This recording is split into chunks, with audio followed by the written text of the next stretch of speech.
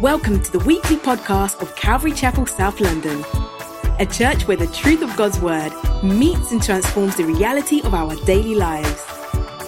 We hope you are impacted by this week's teaching.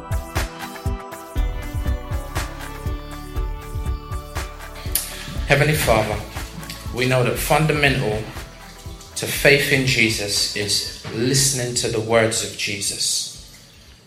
Would you help us as we speak, and would you help us as we listen to the words of Jesus this afternoon? And it's in his name we pray. Amen. Amen. Amen.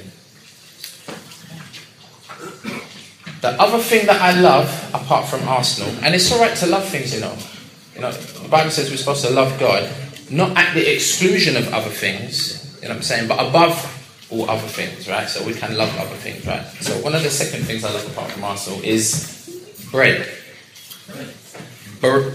B-R-E-A-D. Bread.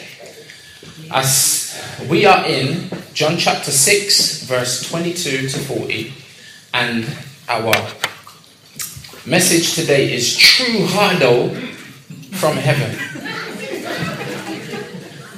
If you don't like that title, you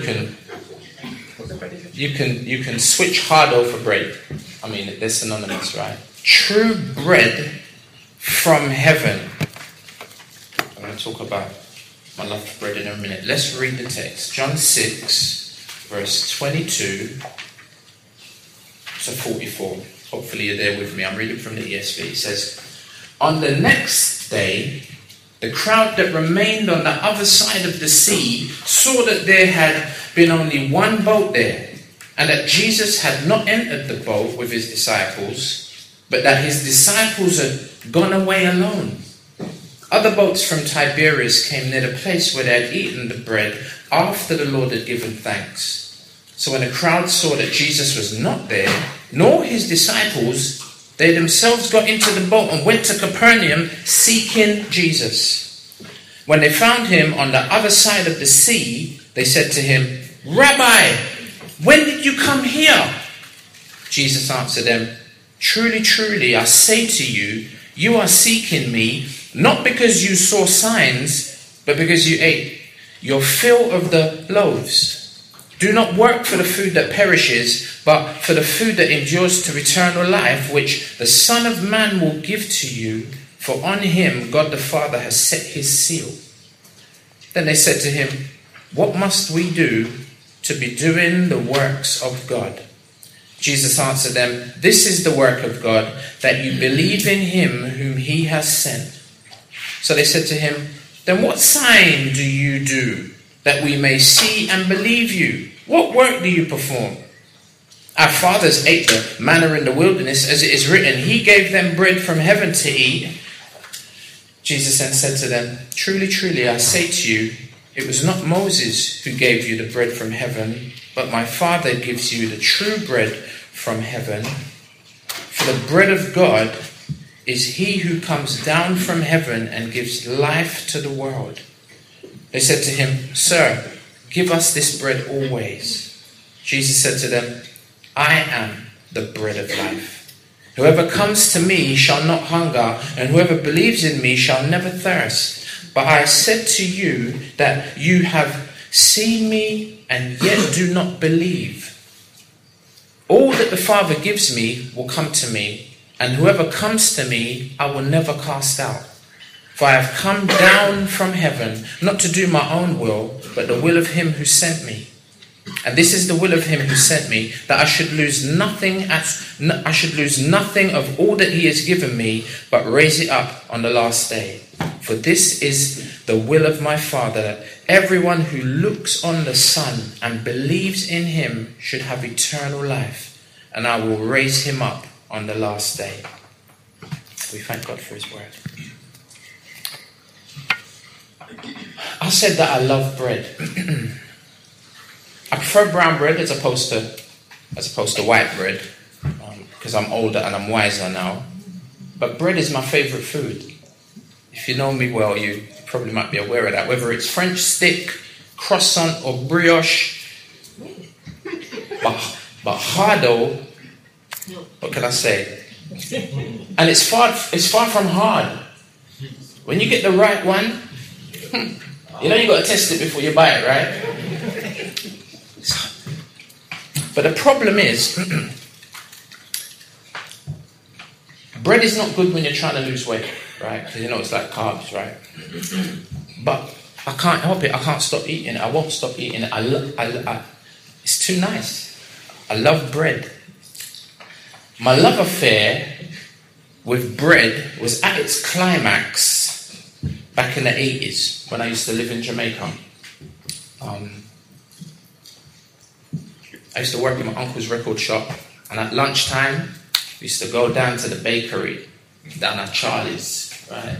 Down to the bakery opposite Charlie's. We used to go in there, and you could smell it as you were walking in.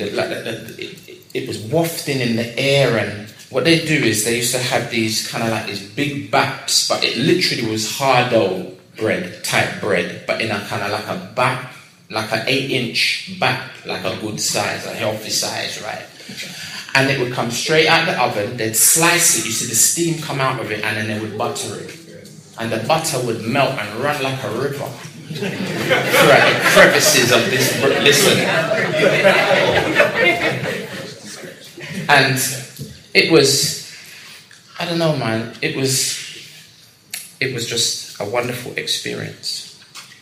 And how many of you know bread is staple? You know what I'm saying? It's one of the fundamental foods. And the point I'm trying to make is that bread is so vital.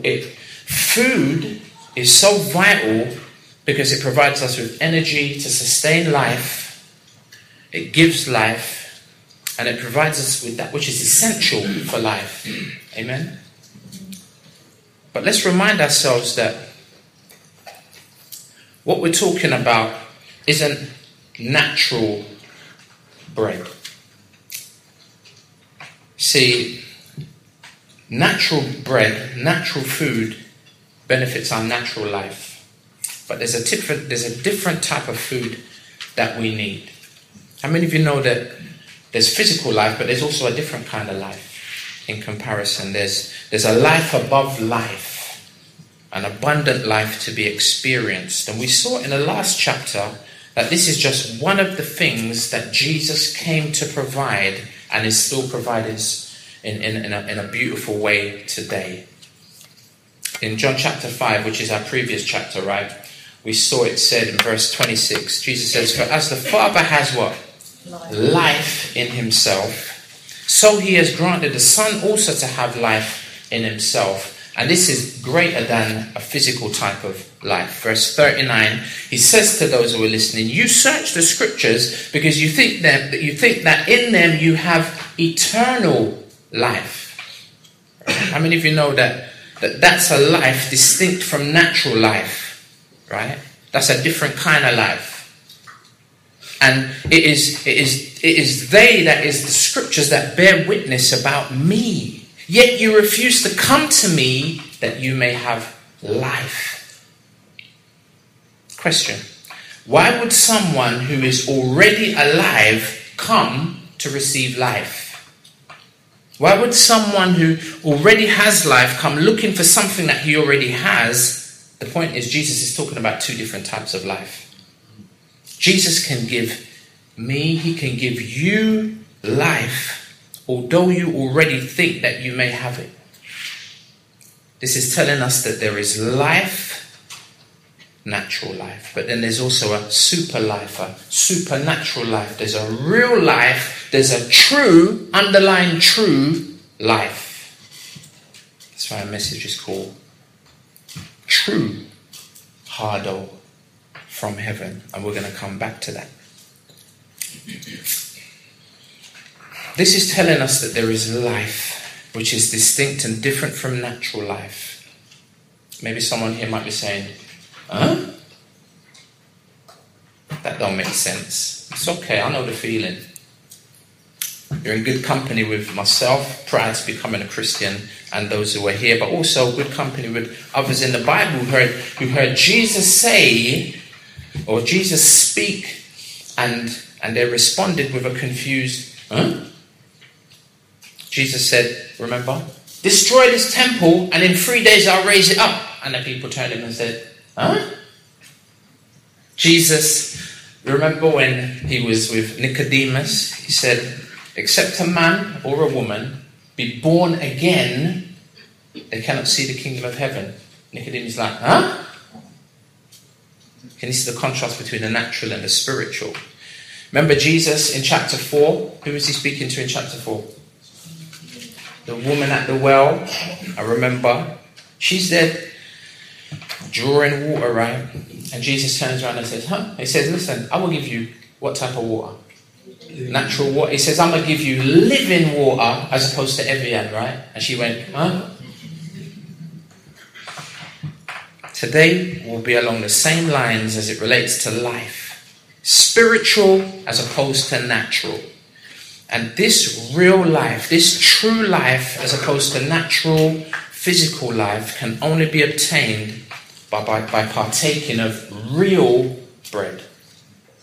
You can only receive this kind of life from true bread, which is Jesus. Okay, so let's get some bearings. Last week, whilst out in a solitary place during the Passover, over 5,000 people are miraculous, like thousands of people are miraculously fed by Jesus, the prophet. That's how they identify him, right? And what did he give them? He gave them fish and he gave them bread. We saw that this was reminiscent of a time where God fed his traveling people in a similar quote-unquote wilderness, right, with manna. Jesus has already shown in chapter 5 his ability to amply provide for people's physical needs. You see that? This week, we'll see Jesus provide for people's spiritual needs. Jesus is the one who mediates God's life to us because he is God's manna. He is God's bread. Jesus is the bread of life. Look at verse 22 with me. It says, on the next day, now this is the day after Jesus fed them, right? On the next day, the crowd that remained on the other side of the sea saw that there had only been one boat there. So they realized there was one boat, right? And that Jesus had not entered the boat with his disciples, but that his disciples had gone away alone on that boat. Other boats, verse 23, from Tiberias came near the place where they had eaten the bread after the Lord had given thanks, right? And he broke it. So if you like, Jesus and the disciples have seemingly abandoned the crowd. The disciples have gone on a boat onto the other side of the lake. And in one of the other Gospels, it talks about the fact that when they left, Jesus spoke to the people. And remember, our text last week said they wanted to make him what? King. He resisted that temptation to be made king, which most of us would not have. I would have failed at that test. What? You want to make me what? He didn't. He resisted. Amen. He was like, Jesus is not like me. He resisted that temptation. And what did he go and do? Now, I'm not trying to preach last week's message, but he went to go and pray, lest he do what? Enter into temptation. And there's a lesson there for us, isn't there? When we're confronted with temptation, Jesus run up the mountain to go and left the people them, run up the mountain to go and pray. So there's a real lesson in that for us. They said in verse 14, you know what? This Jesus must be the prophet that Moses spoke about. And so it seems like for good reason, this same crowd, they're still trying to get to Jesus. They're still trying to find Jesus the next day. You see that? Verse 24. So when the crowd saw that Jesus was not there, nor his disciples, am I shouting? Or did they need to turn down the volume a little bit? Okay, all right, amen. It's verse 24. So when the crowd, but you're standing right next to me, Missy. Is it probably worse for you? Well, no, it's probably worse for you if you're standing next to the speaker. What does that matter? Verse 24. So when the crowd saw that Jesus was not there, nor his disciples, they themselves said, you know what? Hey, they got into the boat and went to Capernaum doing what? seeking Jesus. Verse 25. When they found him on the other side of the sea, they said to him, Rabbi, when did you come here? Seems like a fair question. And it also may seem quite impressive, you know what I'm saying, that this crowd are still following Jesus. Especially after the terrible weather that they had the day before, right? Remember the terrible storm? But the thing is, we look and we're like, wow, they're still following Jesus, still chasing after Jesus, just trying to find Jesus. Like, wow, really impressive. But you know what? Jesus isn't impressed. Notice, Jesus doesn't respond to their question. But what he does is he challenges the motivation for the question. It's deep. Don't you hate it? Don't you hate it when the Lord does that to you? You say, you know what, I'm going to church today. The Lord's like, why?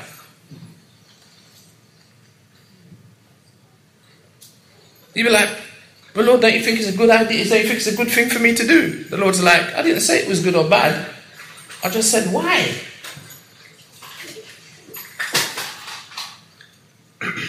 How about this? You know, I'm gonna wear this outfit today. I'm gonna be matching khaki, brown and brown. Yeah. And the Lord's like, why? I'm gonna spend intimate time with a woman that's not my wife. Why? I'm going to spend this, someone said good question, I'm going to spend this money on that item. And remember, it's not necessarily good or bad, you know.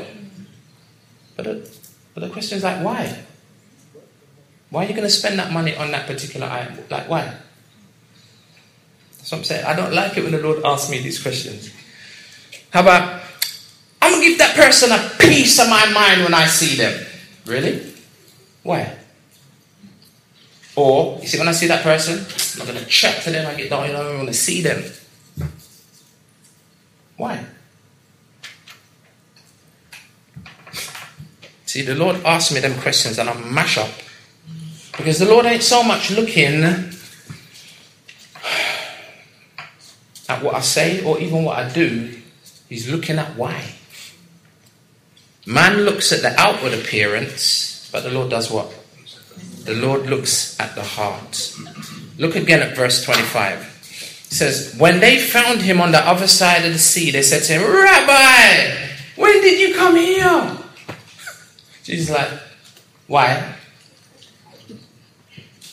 And it gets deeper because he goes on to tell them why they're coming to look for him, why they're seeking him. Verse 26, Jesus answered them, truly, truly. Now, whenever you hear the Lord say truly, truly, you know it's going to get deep. Truly, truly, I say to you, you are seeking me, watch, here's the motive, not because you saw the signs, but because you ate your fill of the loaves. Jesus is like, you lot come all the way over the lake. What? To come see me? Get out of here, man. You don't come for the grub. You come for the nosh. Notice, you came, what does he say? For what? You came, at the end of verse 26, for the loaves, you came for the bread. But the question is, what kind of bread are they here for? And the sad thing is, if you like, Jesus could say to them, you know who I am. Because you said so yesterday.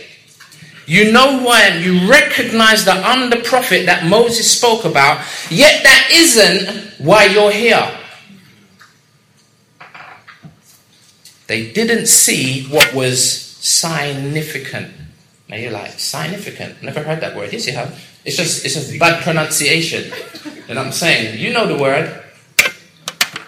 You don't see what was significant. You're not focused on what's important.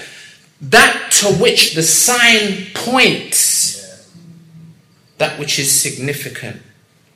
Regarding this crowd, we can't take it for granted that everyone mentioned before right, are also here now, especially when we see that this conversation will end up in a synagogue by the time we get to verse 59, by the time Pastor E gets to verse 59 next week.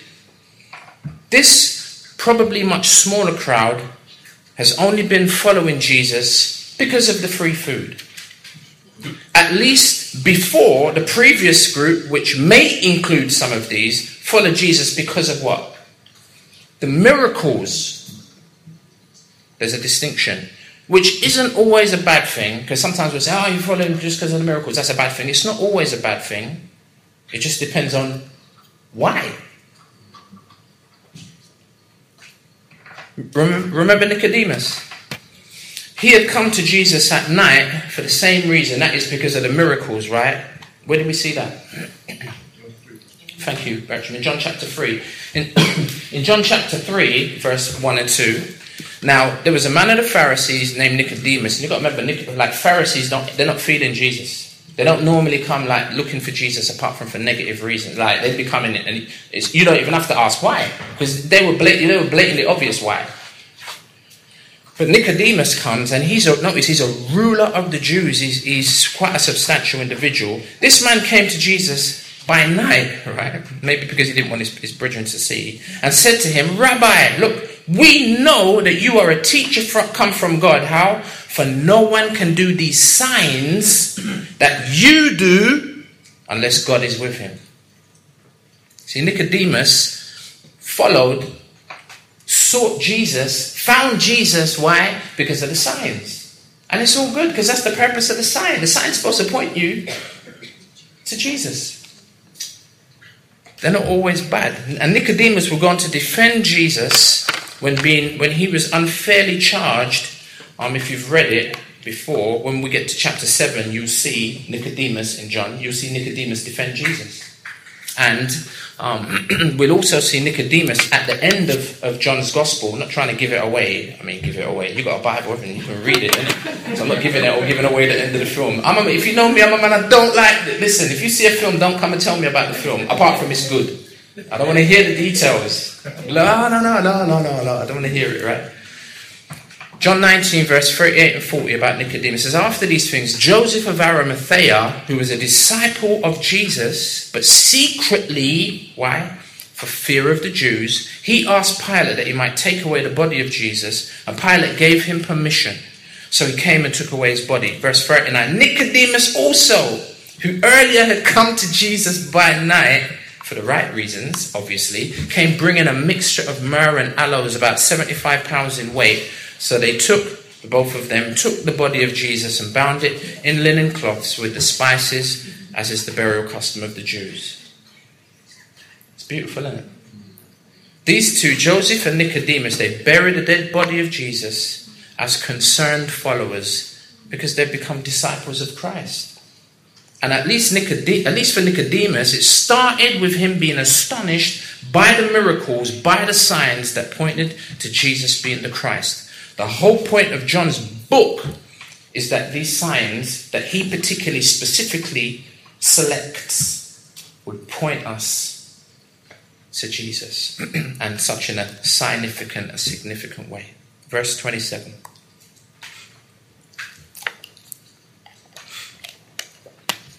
Do not labor for natural food. Do not labor, if you're looking in the Bible with me, for the food that what? Perishes. Natural food. But labor for the food that endures to eternal life. Is it a different type of food? Don't go out of your way just for physical food when spiritual food is up for grabs. When spiritual food is available. That's like coming here on a Sunday morning, right? Just because we do the big muffins from Macro. You seen them? Yeah, the ladies are laughing because you had them yesterday, didn't it? Yeah, because Helen went to go get... Yeah. If you're just here for that, that's you labouring for the food that perishes. See, is that the only reason why you're here? Hopefully it's for the meal apart from the meal, right? Just a few weeks ago in chapter 4, we heard Jesus say to his disciples, I have food that you know nothing about. They're like, huh? Right, did someone give him a sandwich? You man's go to Sainsbury's, meal deal, get a sandwich packet, a crisp and a drink.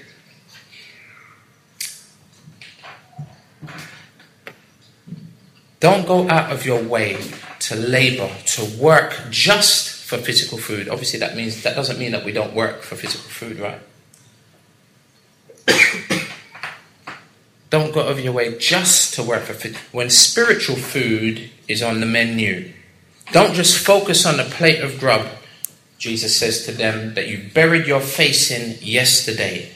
And this reminds me of Esau, who only thought about his physical today and not his spiritual tomorrow. YOLO. Right? YOLO. You only live once, right? That is this life, so make the most of it. No, that's a lie. People are making enough money out of like them logos on t-shirts, and it's a lie. There are two types, not one type of life. There are two types of life. Therefore, it stands to reason that there are two types of food. Verse 27, do not labor for the food that perishes, but for the food that endures to eternal life, which the Son of Man will give to you. For on him God the Father has set his seal. You know, his seal, the Father's seal, were the signs that he does. The Old Testament prophecies that regard and reference him. You're not saying it's like a stamp of approval. It's like, you know, is that gold, your ring? I'm not sure. Prove it. Be like, all right then. And you think, man, I wonder if it is gold. I've never ever checked to see if it's got up. Oh, there it is. There's the hallmark. It's real gold. The seal, the Father has set his seal of approval on Jesus. Jesus points out that there are two types of food. If he's the man that God has identified, we need to listen to him. Jesus is pointing out here that physical food is for the physical part of us, which is necessary but not the most important. Man shall not live by bread alone. Spiritual food, on the other hand, is for the spiritual part of us, inevitably the most important of the two parts of us. You lot are putting in a lot of work following me around, and all notice, and all for the wrong reasons. You must have a lot of time, a lot of effort, and a lot of energy to waste. The point is, don't waste your time, effort, and energy. Don't work after this fashion, because this kind of work don't work. This kind of work doesn't please God. Now they begin to get it. Verse 28. Then they said to him, oh, so what must we do to be doing the works of God? Okay, well, that's a better question than the one that you asked back in verse 25. Notice now the shift of emphasis. Before we were talking about the object, which is life. Now we're talking about the process of appropriating it, work. How do you appropriate? How do you obtain life? Now we're talking about the process of appropriating it. And it's obviously not physical life. We've heard that. Right? I mean, you're here. And most of you have physical life. Even though some of you look a bit lifeless. Maybe that's my fault. How do we as sinful humans, because notice we're humans, right? It's a level playing field. It's not old and young, rich or poor, black or white. Don't matter if you're... Doesn't matter. We're all on a level playing field as humans. We're all sinful. How do we appropriate, how do we acquire that type of life? True life. Verse 29. Jesus answered them in response to their question. This is the work of God. That you what? That you believe in him whom he has sent. Jesus would be like, you guys are halfway there. You recognize the signs that point to me being the prophet. Well, listen carefully to what the prophet is saying then, innit? What good is a prophet if you don't listen to what he says? Jesus says, believe in me. Put your unequivocal trust in me. Remember last week, Psalm 2? Blessed are all who take refuge in him. Faith is the key that appropriates God's gift of life. Romans chapter 3. Lest we mistake, oh, well, you got to work for physical food. We got to then work for spiritual food, spiritual life even. But the working thing actually don't work, as we mentioned. Romans 3, verse 21 through 23. But now the righteousness of God has been manifested apart from the law. Apart from your ability to work for it. Although the law and the prophets bear witness to it. Verse 22, the righteousness of God through what? Through faith. Through faith in who? Jesus Christ, for all who what? Believe. For there is no distinction. For every single one of us, every single person, past, present and future, for all have sinned and fall short of the glory of God, have fallen short of God's perfect standard. There's no person that can put their hand up and say, have you not sinned? Everyone keeps their hand down. No, everyone puts their hand up. Nobody can keep their hand down. Because all have sinned. All have broken God's law. And the way to be right with God, the way to become righteous is not now to try to keep the law. Because even if today I say, wow, let me just start keeping the law and I keep it perfectly until the day that I die, externally and internally. Hey, how about all the laws that I broke before now? I mean, a righteous judge will say, wait a minute, it's good that you're reforming. It's good, that the penitentiary, you know what I'm saying, that the penal system has taken its effect and you've changed your mind. But how about all the sins that how about all the laws you've broken previously? Who's going to account for that? Who's going to pay the penalty for that? Can't just let you go free. That's like the man in the dock who says, the judge says, you're guilty, and he's like, I know. Look, here's the evidence stacked. You know what I'm saying? I murdered that person. But the man turns around and says, Judge, beg you give me a little mercy. Judge says, sorry? He says, you know what, Judge? I never ever told a lie in my life, Judge says, really? Wow. Because you kept that law, then that should... somehow that don't... What? You want me to let you go because you kept one... But what are the ones you've broken? They don't work. But you see, righteousness or being made right with reference to not just our current sins or even our future sins, but our past sins. The only solution is by believing in Christ. Is by putting your trust in him. Because Galatians 2 says, wait a minute, if you think you can be made right before God by keeping the law, it says, what on earth did Jesus come and die for? You know what I'm saying? Let me not try and quote the whole verse because I'll end up getting somewhere else.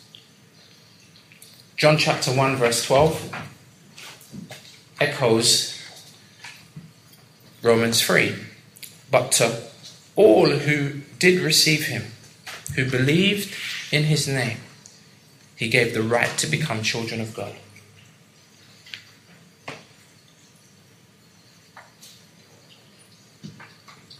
The just or the righteous shall live, not by works, but by what? By faith. I spoke to two Jehovah's Witnesses yesterday who wanted to convince me otherwise. They were trying to tell me, no.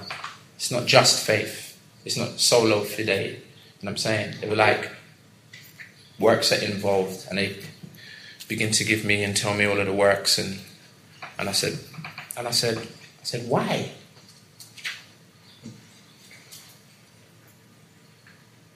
And then I said, I'll tell you why. Well, let me tell you why. Because they don't believe that Jesus is who he said he is. One of them is coming back to visit me. And I know that they don't believe that John 1:1 in our Bibles is right. They believe their version is right. And I'm not going to go to John 1:1, even though it's murder, really. It should have done the argument, right? But they're not having it. I'm not going to go to 1 John 5:7 at the New King James, right? There is only one God. How's it go? There are three that bear record, three that bear witness in heaven. Harry. There are three that bear record. She's got a sword. Wow. There are three that bear record in heaven. The Father, the Word, it says, and the Spirit. And these three are one. That's the King James rendering. It's probably not in the original text. You know what I'm saying? But maybe edited in there by the early church fathers and so on. There's a big... I think Bertram actually talked to us a little bit about that a couple of weeks ago. You can go back and listen to his message. Like I say, when he was talking about textual criticism and variants in Scripture. Very good message. Go back and listen to that. You know what I'm saying? I see I'm doing it again. But I'm not going to talk to him about John 1:1 and 1 John 5:7. I'm going to crack John chapter 5. You know what I'm saying? Where it talks about all of the witnesses that bear reference to who Jesus is. And I'm going to ask him, have a look at that. I'm going to say, does that not prove that Jesus is God? And when they say no, I say, why? And John chapter 6, especially when we come to the humdinger in a minute, right? See, every religion, because that's what it is, that's what, you know what I'm saying, the Watchtower, Tract Society, Jehovah's Witnesses, every religion suffers from the same fundamental problem. It's like, it's easy to become a Muslim because it's inclined to our natural proclivity. Because it's based on works. And I'm saying that their works come in 5 clear categories. That's why people find it so easy to engage with. Because they can say, look, I know why I am. Look at what I do. What I am is completely distinct from you. You know what I mean? Makes it really easy to engage with. And why do you think those five categories are called, what are they called? Why are they called the 5 pillars? Well, the 5 pillars of Islam, because they're the 5 pillars upon which you stand. And it's down to you to build a solid structure. And even then, when you think your structure is solid, Allah, on the Day of Judgment, can still send you to Gehenna. Can still send you to Hades, still send you to hell. And I can't even pronounce that. Inshallah. That's like if God wills, right? There's still no security. You know what I'm saying? And in every way, it's essentially a man-made religion.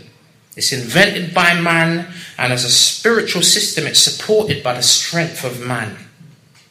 You don't need God in Islam. God needs you. If you think carefully about that religion. In Islam, there's no such thing as a savior. There's no such thing as a rescuer from sin. I mean, the most important person, apart from Allah, is Muhammad. And Muhammad is a confessed sinner. How's he going to help you with regard to your biggest issue? With regard to my biggest issue, my sin? See, there's no savior, so you have to find one for yourself. You have to find one in yourself. You boil down every religion, when you get down to the dregs, you save yourself by your own works. And that's why religion hates Christianity. Because Christianity says you can't save yourself out here. And that's why people need to hear the gospel, which is good news to someone who says, I can't save myself. It's good news for sinful humans because it answers our deepest problem. And especially when you humbly accept that you can't save yourself and you feel that sense of hopelessness, and in your despondency and in your desperation, someone says, lift up your eyes. Wow, is it a bird? Is it a plane? No, it's Jesus. It's Superman to the rescue. Amen? Amen. I heard someone give a really good illustration about trying to save yourself by your own works. It really gets to the heart of our tendency to justify ourselves. This man, he owns a material factory, and he's got one of these massive looms, with the shuttles that run back and forth so quickly, and they weave and they make like a scarf. You know what I'm saying? Lines and lines going back and forth. And this woman's working in this factory. And one of them floor managers says to her, listen, you're working on this loom. He said, it's very important if a problem arises that you call me immediately. There's nothing that you can do. You know what I'm saying? Trust me, this is a very complicated piece of machinery. There's nothing you can do. If there's a problem, you need to call me. Do you get that? She's like, yeah, that's the best thing you can do is call me. He leaves. She's working at the loom.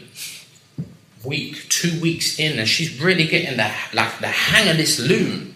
And she sets it up, and the shuttles are going back and forth, and she walks away and comes back with a cup of tea and it's doing its thing and it's all good, and then all of a sudden there's a little bit of a problem, and one of the shuttles gets stuck, and she looks at it and she thinks, it's just a little problem, it's just a little minor, I can fix that. Sticks her hand in, tries to fix it. Another shut hits her hand, cuts her hand, sends another one of the shuttles spinning, and all of a sudden the material is getting caught up and trapped, and she's like, oh my gosh. And then she tries to fix it further, and she makes the problem worse. The machine stopped. Smoke coming out the machine. Big old expensive piece of machinery. Here comes the manager. And he's like, he's like, what happened? And she says, there was a problem there. It was just a little problem. And I'm saying, I thought I could fix it. And he said, didn't you hear what I said? I said, if there's a problem, you call me. The best thing you can do is call me. And she says, well, what do you mean? She says, I'm trying my best out here. And there it is. We want to say to God, God, you don't appreciate what I'm doing. I'm trying my best. And you don't want to accept that. And God, just like the manager turns around and says, listen, that's your best? No, that's not your best. The best thing you could have done was do what I told you to do. That's the best thing you could do.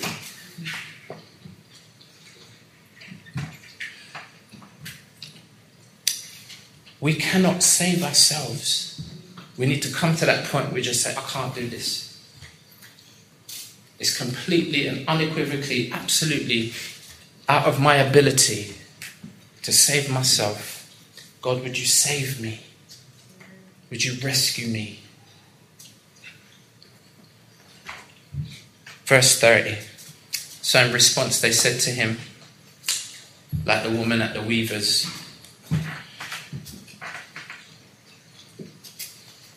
then what sign do you do? That we may see and believe you. What work do you perform? You see, our fathers, they ate the manna in the wilderness, as it is written, he gave them bread from heaven to eat. These people are saying to Jesus, you can't compare to Moses. Moses gave our forefathers food for 40 years. I mean, come on now. You had one good day, Jesus, yesterday. That don't compare to 40 years. Like, what are you saying? When it comes to, you're not on Moses' levels. You prove to us that you are, and then we might give you 5 more minutes. The writer of Hebrews says the opposite. He says Moses can't compare to Jesus. Hebrews 3, verse 3 says, for Jesus has been counted worthy of more glory than Moses, as much more glory as the builder of our house has more honor than the house itself. Now, oh my gosh, this deserves some excavation, but we don't have time. But I would encourage you to give that verse some thought. Whether it's Moses, Hebrews says, whether it's the angels, whether it's Aaron, like high priest, Jesus the great high priest, whether it's, I'm not saying the angels, come on, you can't compare Jesus. Which of the angels did God ever say at any time? None of that, like sit at my right hand, none of them.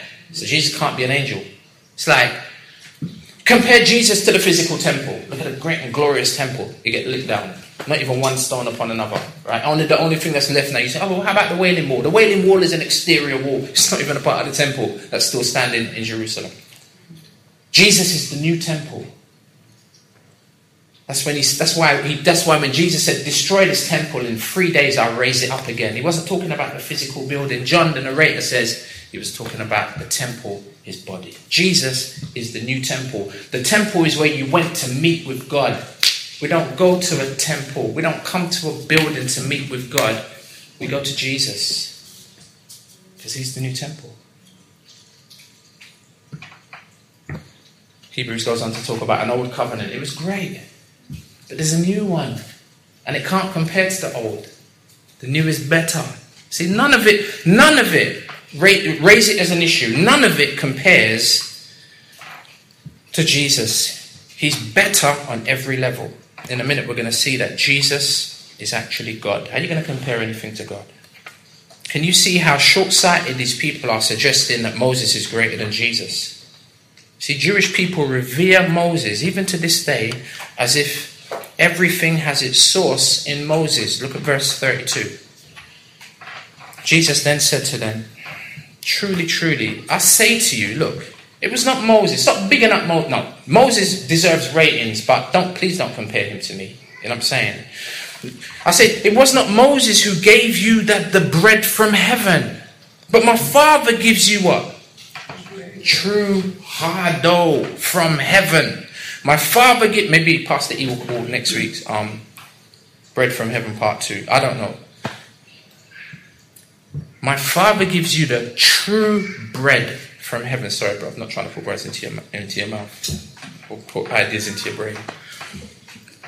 It was not Moses who gave you the bread from heaven, but my Father gives you the true bread from heaven. Notice verse 33, for the bread of God is what? Is he who comes down from heaven and gives life to the world. True bread as compared to physical bread. And that's where we get the true in our title. And most of the translations use that word, true. And you can skip, you can read over it.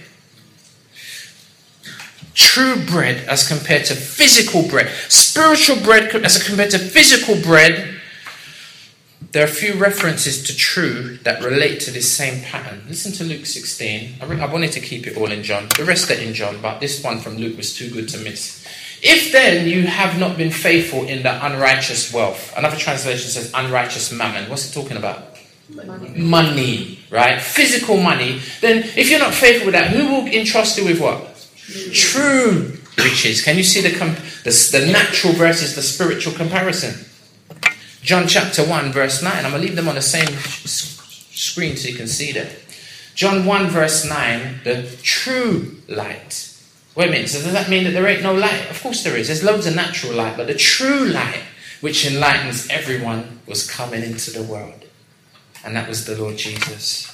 John chapter 15 verse 1. Getting ahead of ourselves. Jesus says, I am the true.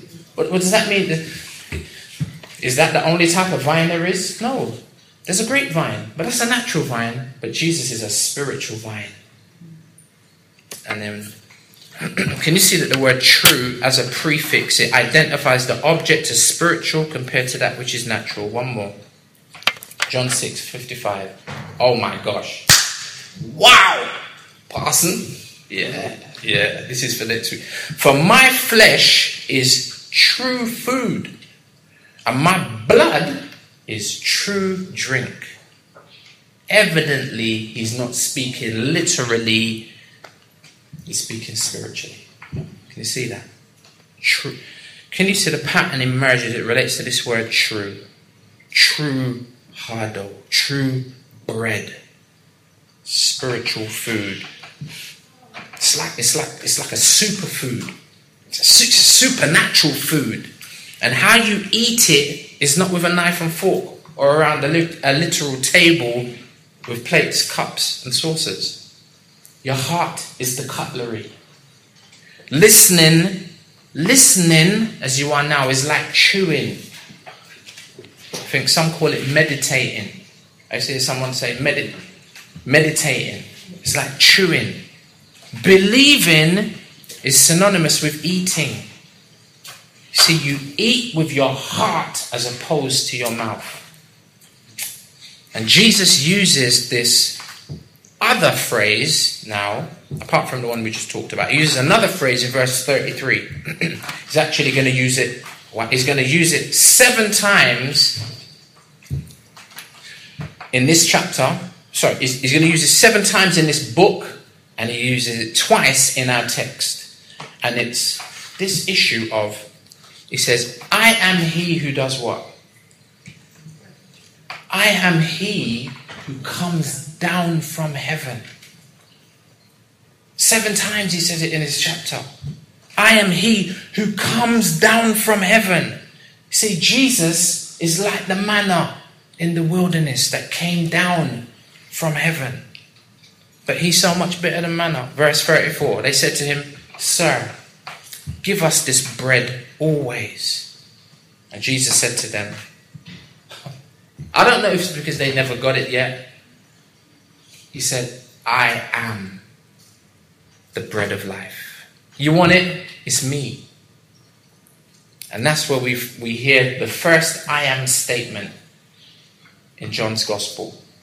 There are a few more of them, and we'll look at them as time progresses. I am, he says, the bread of life. Whoever comes to me shall not hunger. Whoever comes to the spiritual table will not hunger.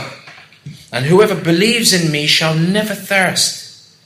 But I said to you that you have seen me and yet do not believe.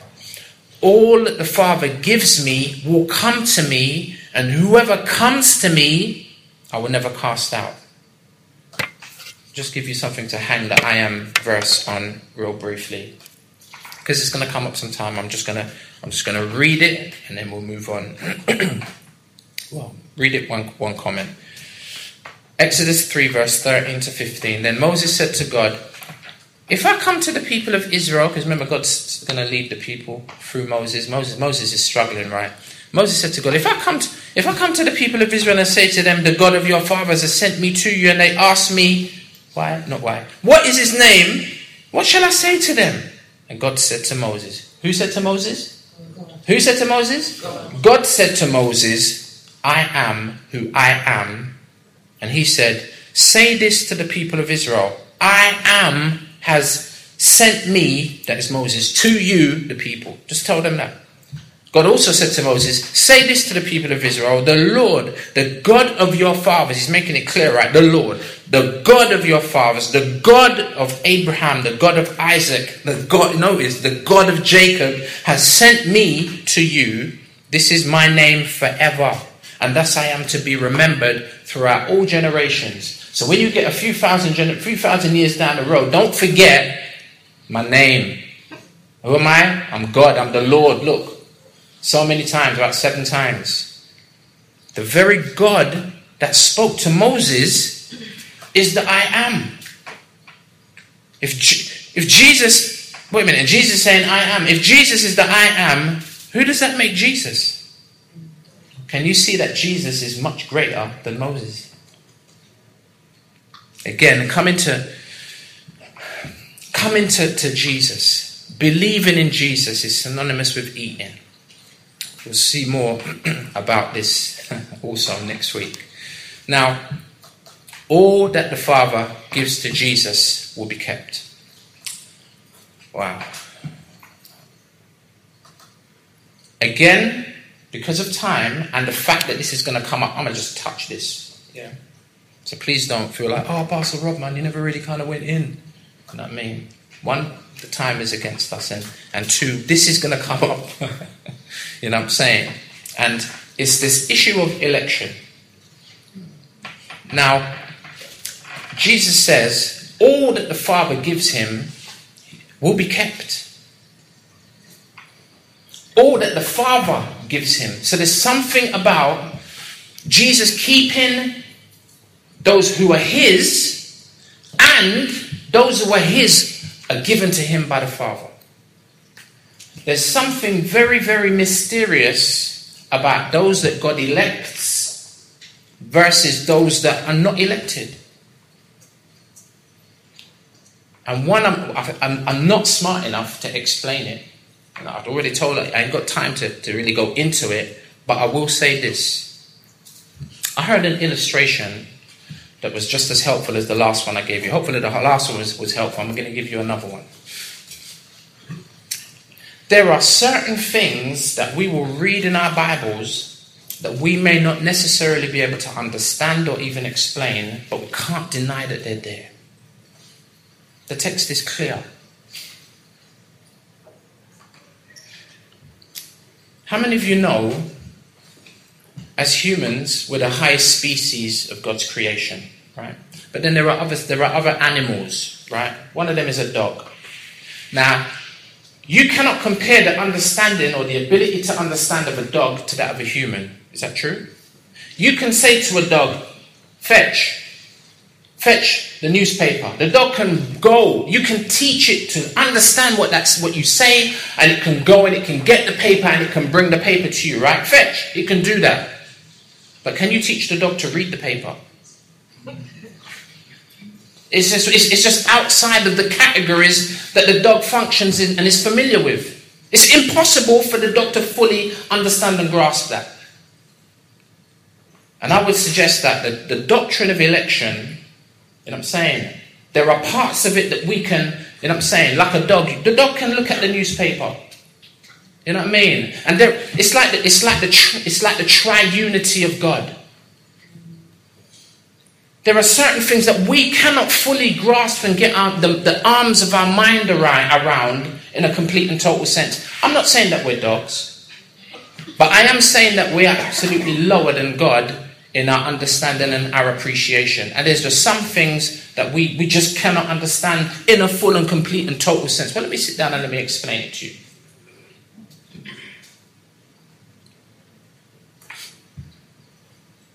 Jesus says, some will be cast away. There are going to be some that he has, and they're his. And no one can pluck them out of his hands, we're going to hear a little bit later. But then there are those that will be cast away. There are those that will be driven away, says certain translations. Jesus says, now I cannot explain how the Father chooses. I'm saying, and at the same time we choose. Did you choose to accept Christ? Did you choose to repent of your sins? Did you choose, you know what I'm saying, to be committed to his body, the church, and be here in the fashion that you are? Of course you did. No one ever, quote unquote, made you do it. You're doing it because you choose to. I'm doing it because I choose to. But at the same time, mysteriously, God has chosen that we do this. And I can't fully explain the two. But they're true. And Jesus says, you know what? If you do come, anybody who believes in Jesus will never be cast out, will never be rejected, will never be driven away. And that should be comforting. Because there's those times where we feel like, you know what, I don't even need nobody to lose me. I can lose myself out here quite easily. Left to myself, oh my gosh, I'm glad that he's got me. Aren't you glad that he's got you? Even though you know on a daily basis you struggle and you sin and you're wicked and you're bad mind. Isn't it a wonder that he's got you? That he's got me. And it's not because of me, and it's not because of you, it's not because of our works or anything that we've done. It's because of his Son. And the fact that we've put our trust in him. The fact that we've believed in him. Verse 38, for, notice, I have come down from heaven, not to do my own will, but the will of him who sent me. And this is the will of him who sent me, that I should lose nothing at all that he has given me. Now, we've been looking at Jesus' credentials. We're only in chapter 6. And I'm already convinced, hey, Jesus, you're heavy. You're like heavy. Amen. All of these credentials, like so many of them, you know what? I'm convinced that when you say you got those that are his, you got them. When you say you got those that are yours, you got them. No dispute in my mind. And he says he will raise them up on the last day. Verse 40, for this is the will of my Father, that everyone who looks on the Son and what? Believes in him. Everyone who looks on the Son and believes in him should have eternal life. And Jesus says, I will raise him or her up on the last day. Notice, everyone who looks on the Son. That's synonymous with those who believe. Remember in John 3? John 3, it says, and as Moses lifted up the serpent in the wilderness. And then what did the people do? Because they were bitten by serpents, by snakes. They were poisoned. They were diseased with something. They looked at the serpent on the rod and they were healed. You and me were diseased with sin. No one can't correct it. There's no cure. There's no medicine we can take. What we need to do is we need to look at Jesus lifted up on the cross. So must the Son of Man be lifted up, like that serpent in the wilderness. And whoever believes on him, whoever looks to him, may have eternal life. You've got to be living to look, but it's not physical life. We're talking about a different kind of life, a spiritual kind of life. Can you see that looking on the Son is synonymous with believing, synonymous with having faith and trusting? You're looking at it, trust it. I'm looking at this thing because I've been told if I look at you, wow, I'll be healed, I'll be changed, I'll be transformed. Relying on the Son. John chapter 20, our last verse. This is the end of John's book. And we'll conclude with this. John chapter 20, verse 30 and 31. Now Jesus did many other signs in the presence of the disciples, which are not written in my account. They're not written in this book. You can't find them in John. And you probably can't find them in the other Gospels neither. You know, 92% of John is original. It's not found in any of the other Gospels. But he says, you know what? I've left out a lot. But what I've left in, verse 31, these that are written so that you may what? Believe that Jesus is the Christ, Son of God. And that by believing, not by working, by believing, you may have life in his name. Shall we pray? I can invite the guys to come and join me.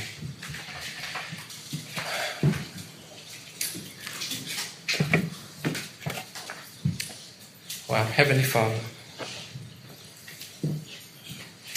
Even 25 years, 26 years after hearing this message about Jesus being the Saviour, being the rescuer,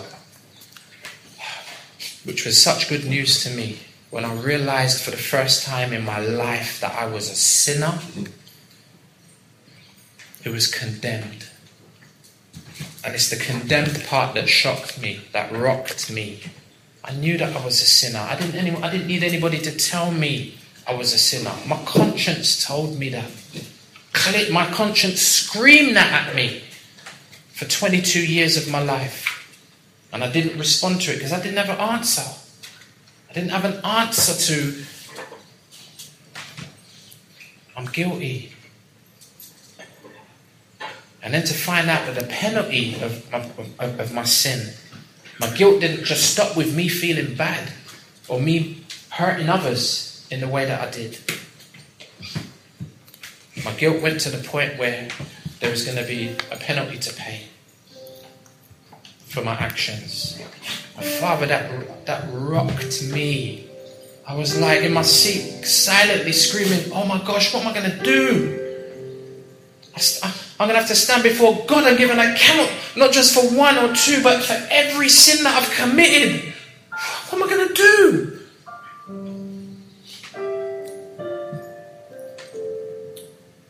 And that was the bad news, and the good news came just as quickly as the bad news shocked me to my core. The good news came and said that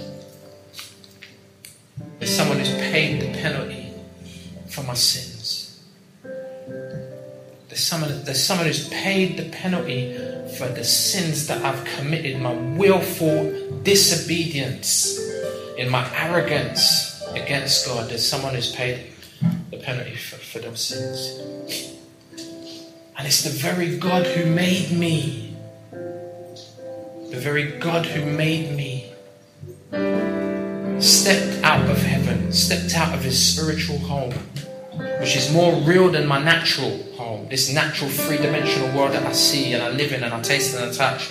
It's more real than this world. He stepped out of a world that this world came out of, so it must be more real. He stepped out of real reality and came into this world as a human. His name is Jesus. And Father, we've been seeing, as we've been going through the 6 chapters in John, just who Jesus is and how he relates to us, even us sinners.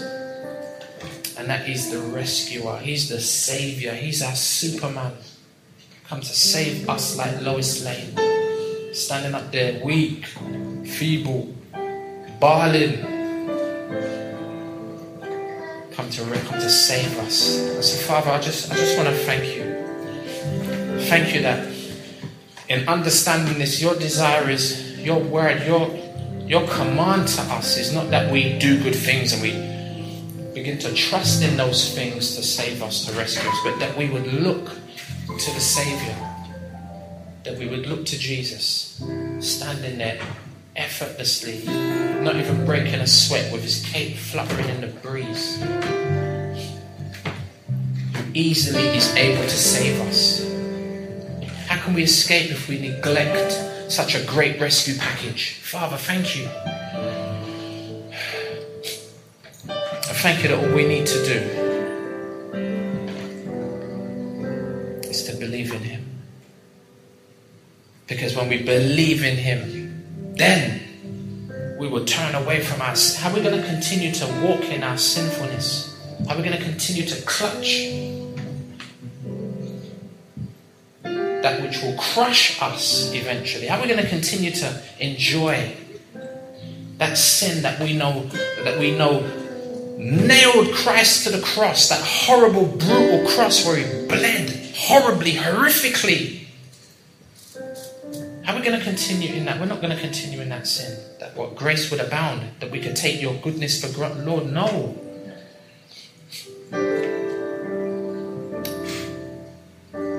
Would you help us, Father, to see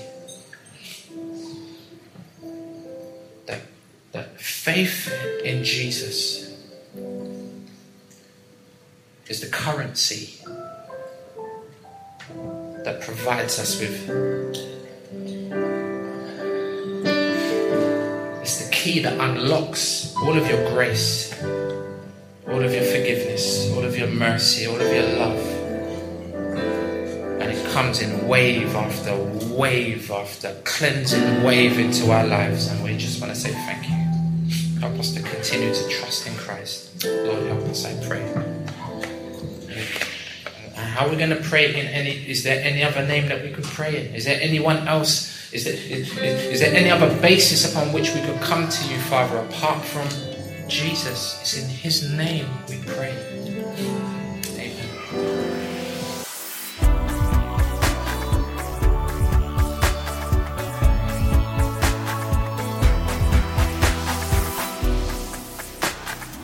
To find out more about us, visit our website at calvarychapelsouth.london.org or find us on Facebook and Twitter at CC South London. Join us next time for more of God's truth to transform your reality.